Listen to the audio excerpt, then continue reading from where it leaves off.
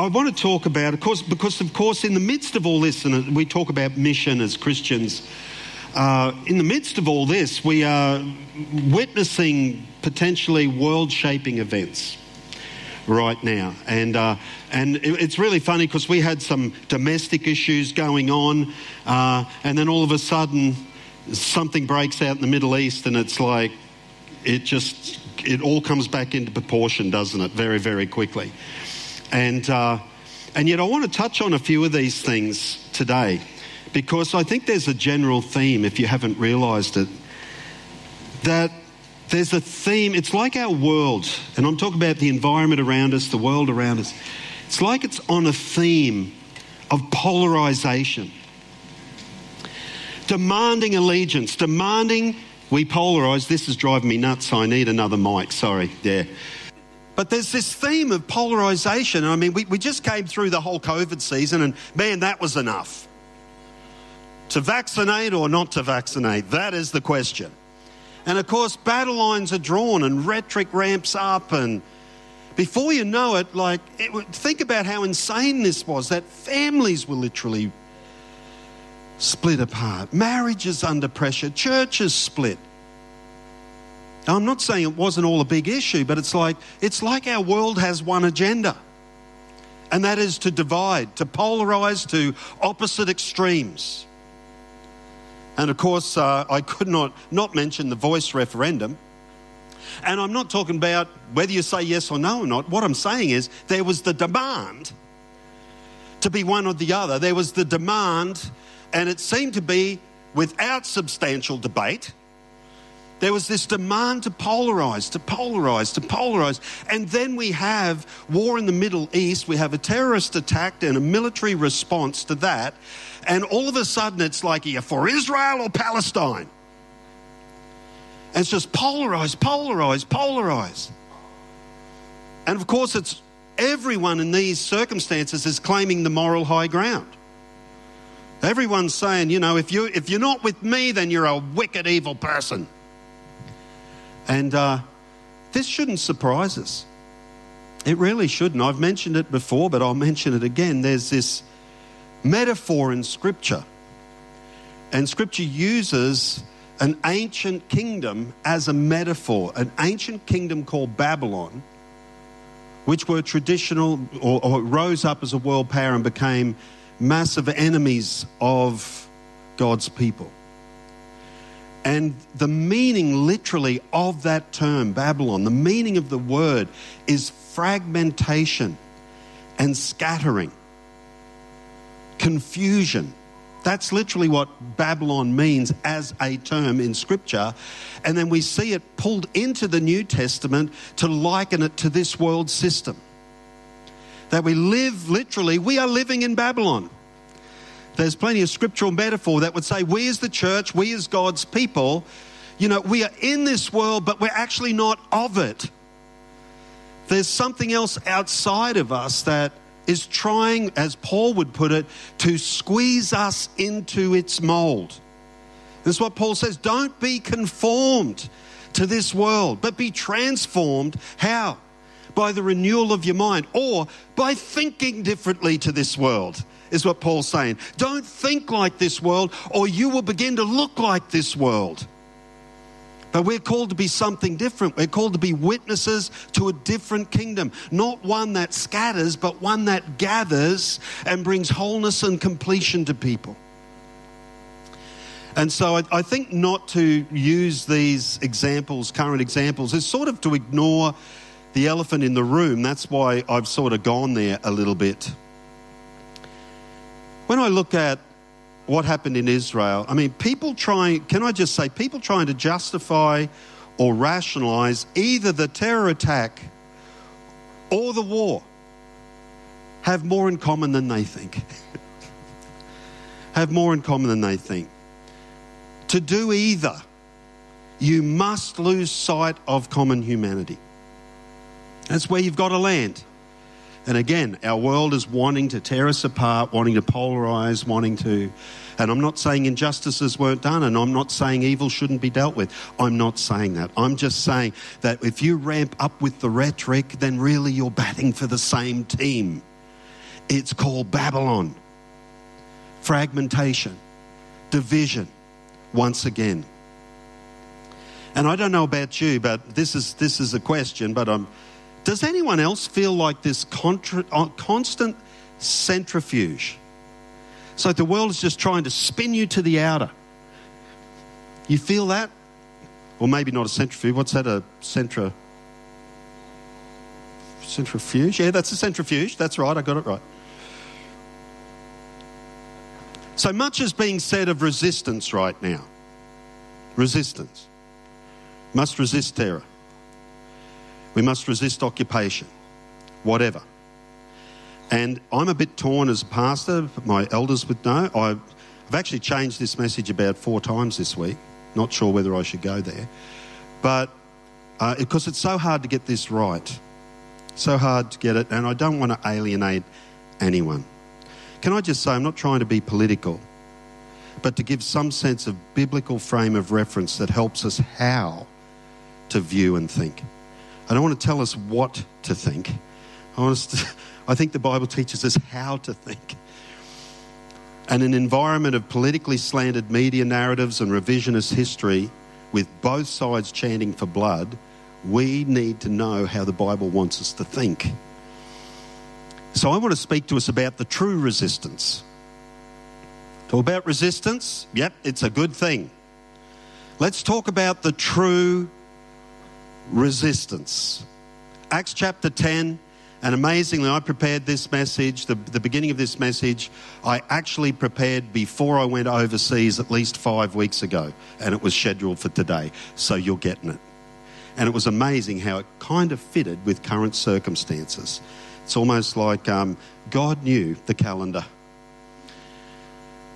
There's a story in Acts chapter 10. It's an amazing story. We can't read it all because it's exhaustive, but we have Peter, who's one of the leaders of the early church, obviously of Jewish background, and he has 3 visions where he sees a sheet laid down from heaven, and it had everything on it that Aussies think is great to eat, but was wrong for him to eat by his Jewish diet. Okay, so it had prawns and crab and think of anything you have at Christmas. Probably had ham. I don't know. I'd reckon it had ham. So it had all this stuff, and then Peter's instructed to rise and eat, kill and eat, literally, and he's like, Lord, I can't do that. That's I'll be ceremony unclean. That's not what I do. I'm a good Jewish boy. He has it 3 times. He's challenged. And then he kind of wonders what all that's about. Like, God just gave me a vision of eating things I should never eat, touching things I should never touch. Anyway, about the time he comes out of his trance and he finishes his vision, some people arrive at the door who've been sent a bit of a journey earlier to send for him. People he doesn't know, and they actually don't know him. Because on the other end of the line, a certain centurion had a supernatural moment, an angelic appearance, telling him he needed to send for this guy called Peter, and it even gave his address. Okay, so this is really supernatural stuff. You'd have to say God is fairly invested in this story. And so Peter doesn't know these people, but it's like, thankfully Peter's discerning enough to think, maybe there's a God thing going on here. I've just had 3 confusing visions, not sure what they mean, and then people I don't know are here getting me to come with them. And I want to pick up the story in Acts chapter 10, verse 28, where he says, and he arrives at this house. He goes with the messengers from the centurion Cornelius, and he arrives at his house. And this is what he said. You are well aware that it's against our law for a Jew to associate with or even visit a Gentile, but God has shown me that I should not call anyone impure or unclean. So when I was sent for, I came without raising any objection. And then he asks this question. May I ask why you've sent me? That is an incredible question. Because I want you to think about this. Peter has just seen the risen Christ. He's seen Jesus die for the sins of the world. He's successfully been preaching that gospel to lots of people and seeing the Spirit of God change people, convert people, sweep thousands into the church. He has the message that is changing lives of the ages. He gets supernaturally summoned somewhere, and he's not sure why he's there. Does that seem strange to you?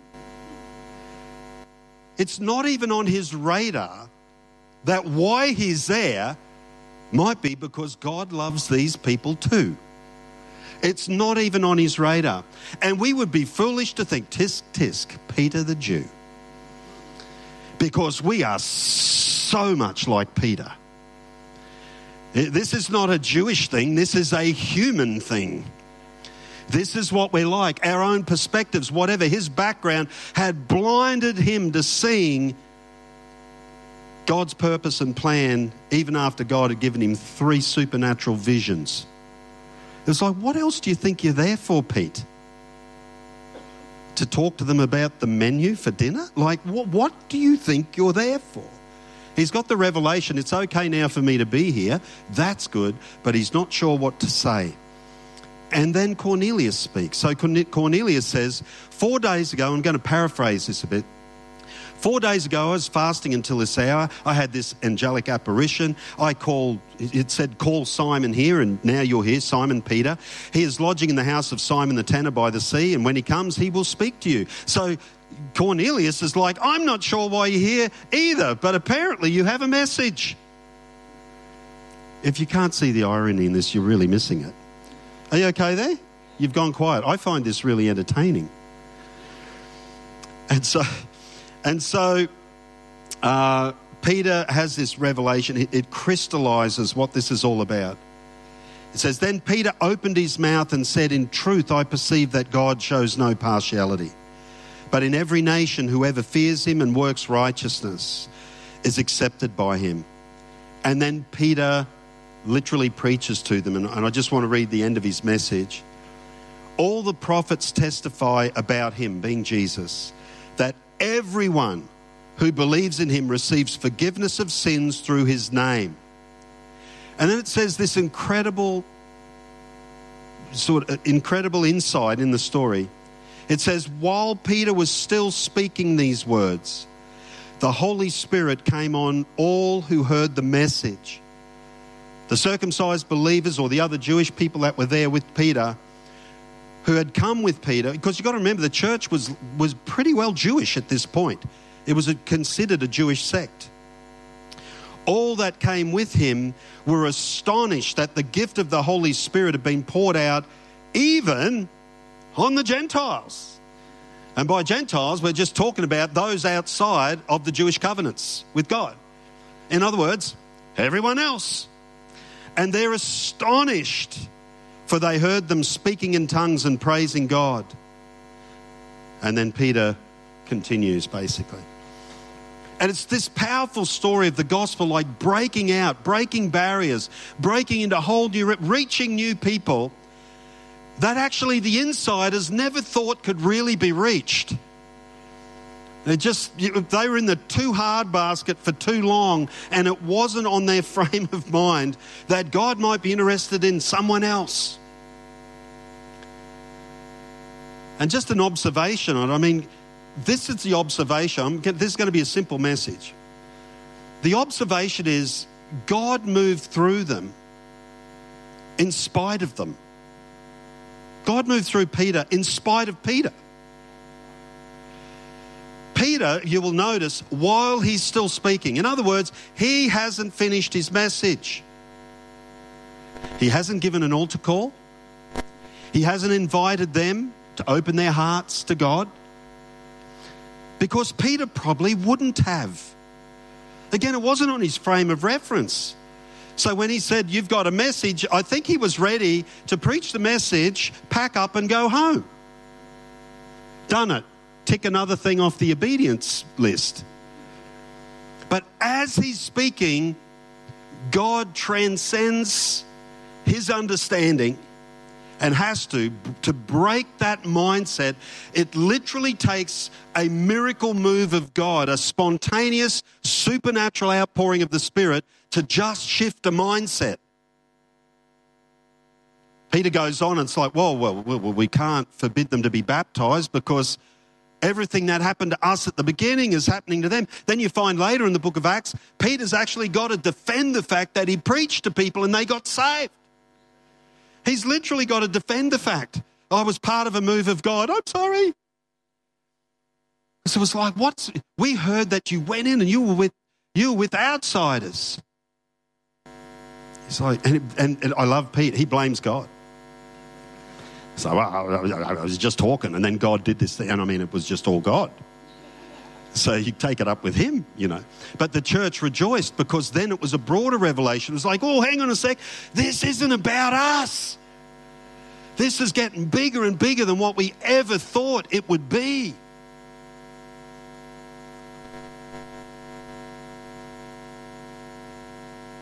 The same spiritual outpouring experienced by the insiders is experienced by the outsiders. Here's some thoughts around application, or the application for today. We must see people the way God sees them. This current season of extreme polarisation, I mean, so similar to Acts chapter 10 and the environment of the day. It's so similar to today. And there's these cries to who you're going to side with. Can I just say that here's the danger of allowing yourself to be polarised. Here's the danger. If you will allow yourself to be polarised, and it doesn't matter what this is on. I mean, you can see it with sporting teams, but hopefully it never gets too serious there. You see it with, I mean, I know Dave Richardson won't believe this, but some people don't drink coffee. You know, that could be a major social division if we allowed it to be. But here's the problem with allowing yourself to be polarised over really difficult issues. It can justify an indifferent response to them perishing without Christ. That's what we do. And often we're driven by our fears and we're driven by different things.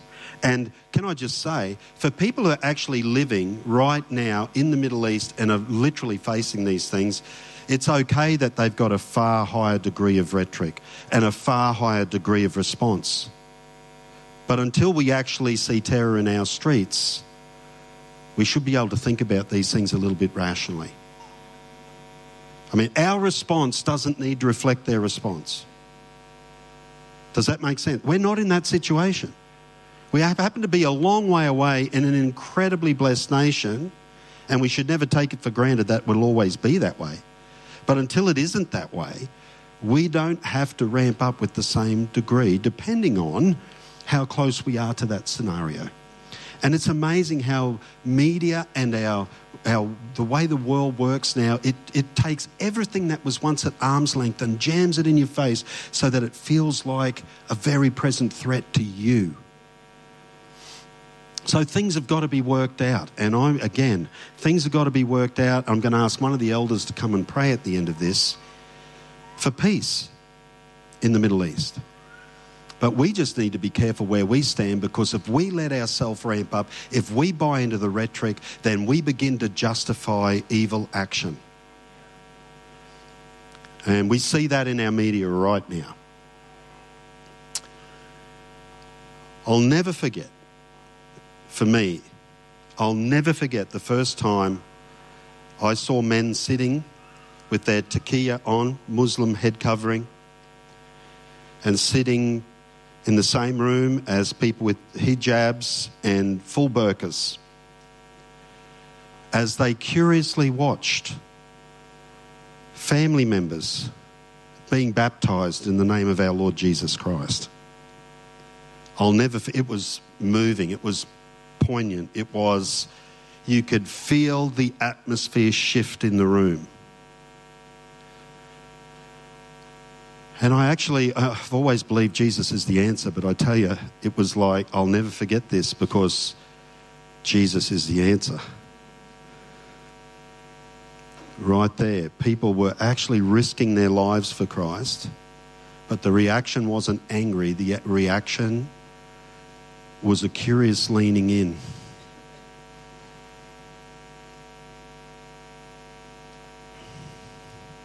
Jesus sides with humanity. So here we go. Here's my thought. True resistance is refusing to build walls of division. That's the true resistance. No, I refuse to do it. It might be very different if you're there and you need to build a wall to keep yourself safe. That might be different. But right here, I refuse to be polarized to someone else's agenda, because I am on one agenda and his rhetoric is Jesus saves, Jesus heals, Jesus delivers, Jesus can give you power to live a new life, Jesus can turn the page and wipe the past out so that you can start again fresh. Jesus believes in new creation. I just want to read us a passage, Ephesians chapter 2. It's a bit of a passage, but can we just read through this? I'm going to make a few conclusions and we're done. Ephesians 2, 14 to 19. It says this of Jesus Christ. And it's speaking now, Paul's really helping the church, that early church, understand that there's no longer insiders and outsiders.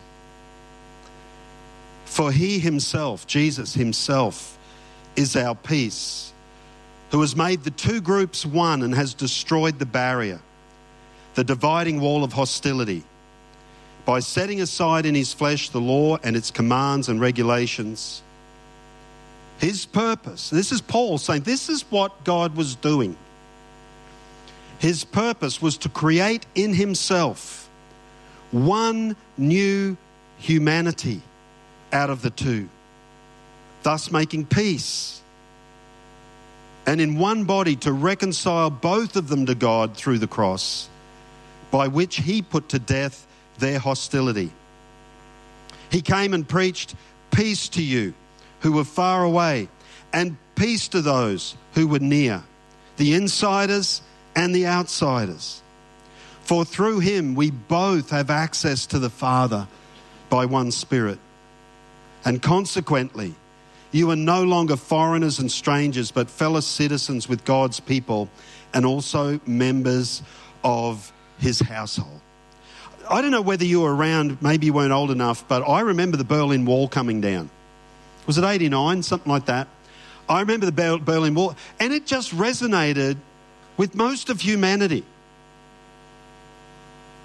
This wall, it just like resonated, it seemed. It was just like, it's time. The wall comes down. Well, Jesus did it 2,000 years ago, by the way. It's just we're slow learners. So here's some thoughts on our approach. How can we stand in the gap and be people who speak peace in the middle of turmoil?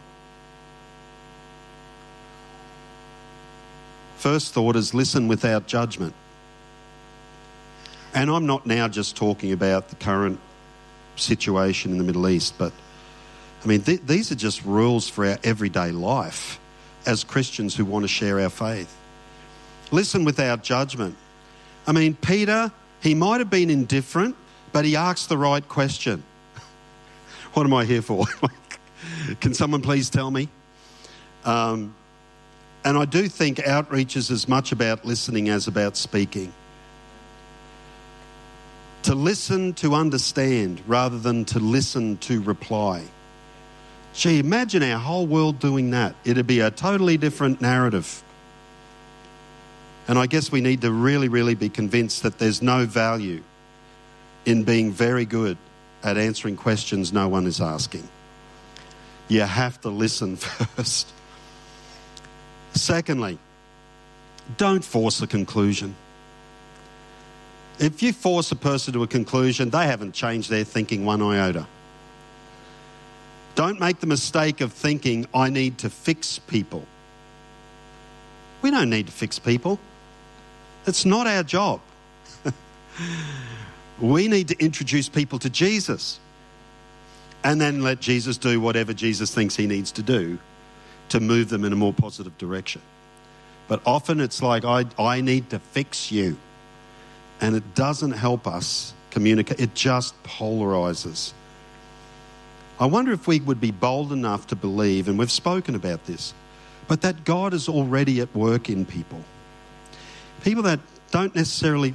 honestly, again, I go back to seeing Muslim people baptised with their faith in Christ. God is working in this world in ways that are way beyond our comprehension. He really is. And I mean, we need to be faithful. We need to be witness. But some of these folk had angelic apparitions. I was talking to the pastor. Some of these people have visions of Jesus, wake up in the middle of the night and he's standing at the foot of their bed. I mean, God's getting it done and God's at work. How much more could God be at work in the person that you buy your petrol off?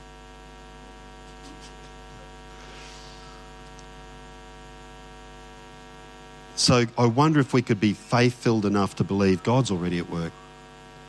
And we just need to be faithful with our story. Last thought, just real quick, these 3 thoughts. Third one, be honest with your doubts and your mistakes. There's such a cry for authenticity in our world, which seems ridiculous when you look at social media. But I think that's actually driving a cry for authenticity. I think people are thinking there has got to be more than this. Because as much as I can't stop looking at you, I don't reckon your life's as good as you make it out to look. And there's a cry for authenticity, and there's got to be authenticity with us. You know, when Peter said, God has shown me no one is unclean, it was actually an admission that he had it wrong. At some point he was thinking wrong, but now he's thinking different. And I think we've got to be honest with our own foibles. We have to be honest with the fact we're all on a journey. I don't know how you're going, but my understanding of who God is, actually my understanding of just what it is to be human, seems to be morphing. Older folk were giving me a nod, a knowing look there. And God help us if it's not. It means you're not growing. It means you plateaued. If your view of God and the world and your own self as a person, if that's not continuously changing, it means at some point you felt you got everything shoved into a neat box. And it means you're no longer a disciple. You might be a believer, but you're no longer a learner. And it'd be tragic. So that helps temper my approach, because it's like, you know, I really feel this strongly about this right now, but I'm not sure I'm going to feel that strongly about it in 5 years' time. I remember when the church felt really strongly about not having drums in church because drums summon demons. Aren't you glad we grew out of that? So here's a couple of questions for us. I'm going to ask Pastor Dean if he would come.